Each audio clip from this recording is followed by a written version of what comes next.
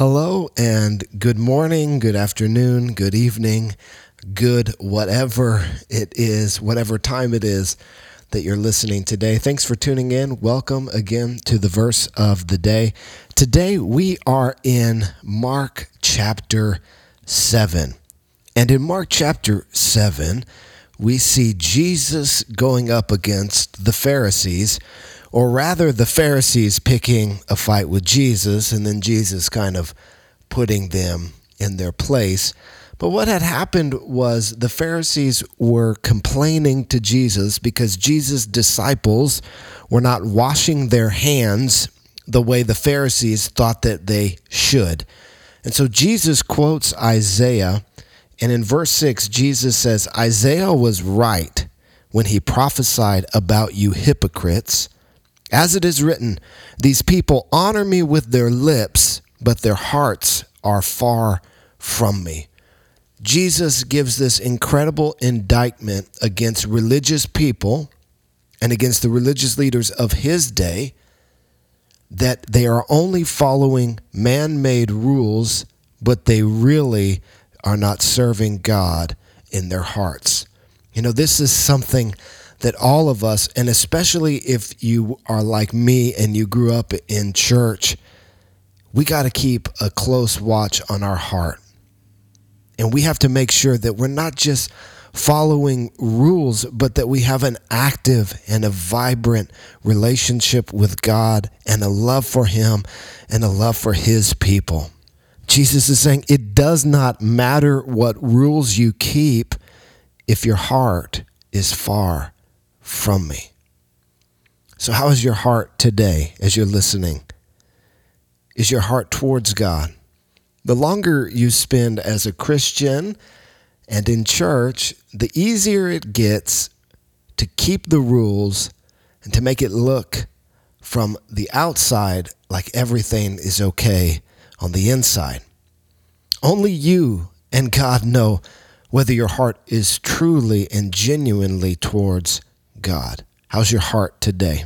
Jesus later is going to privately explain this truth to his disciples. And he's going to tell them in verse 15 that nothing outside of a person can defile them. That is to make them unclean or unrighteous or a sinner. Sin does not come from the outside. He's saying there's nothing from the outside that can defile you or make you unrighteous by coming into you. He's talking about germs and the wrong types of food. They don't make you unclean before God. Rather, it is what comes out of a person that defiles him or makes him unrighteous or unworthy before God. Jesus explains that food, whether it was clean or unclean according to the Jewish law, that it goes to your stomach and then out of your body, that it has nothing to do with the state of your heart.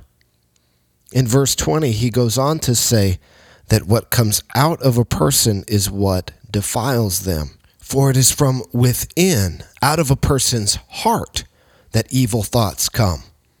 Sexual immorality, theft, murder, adultery, greed, malice, deceit, lewdness, envy, slander, arrogance, and folly. All of these evils come from inside and defile a person. Now, we live in a day and age that says that people are basically good and that we are a product of our environment. And so the reason that people are bad is because they've grown up in a bad environment.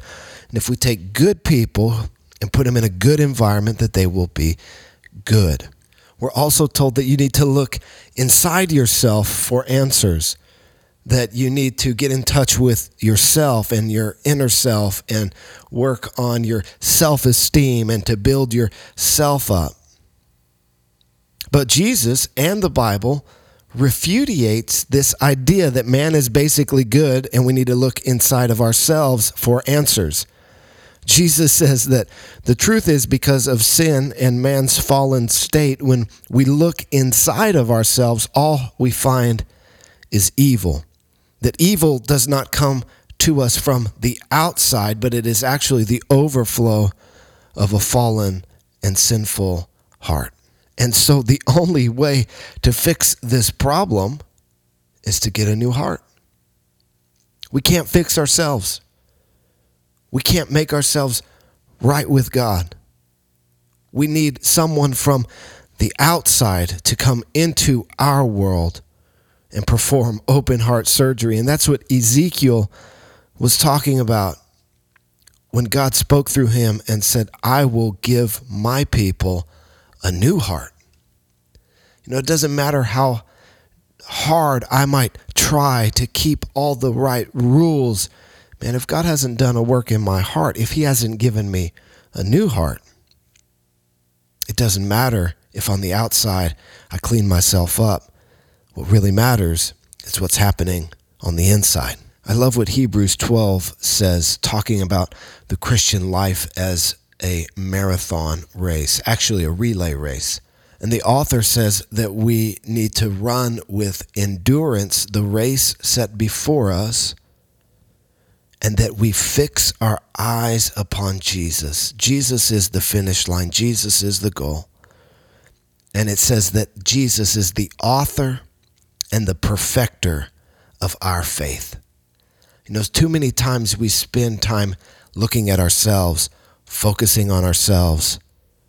The Bible says we need to fix our eyes upon Jesus, that we don't look within for perfection, but we look outside to Jesus, he who is perfect.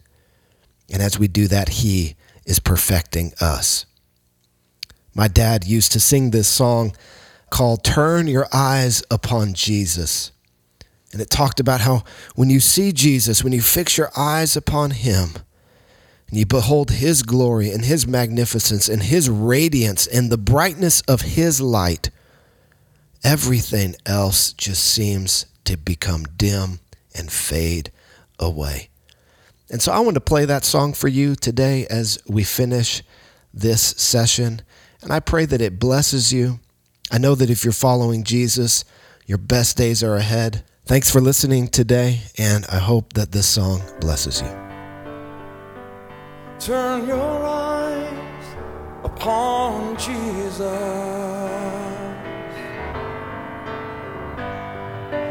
Look for in his wonderful face,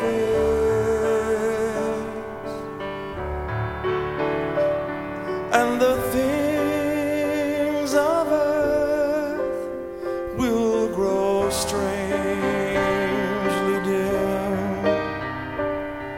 in the light of his glory and grace. Stand together and let's sing this. Turn your eyes upon Jesus. Look for in his wonderful face,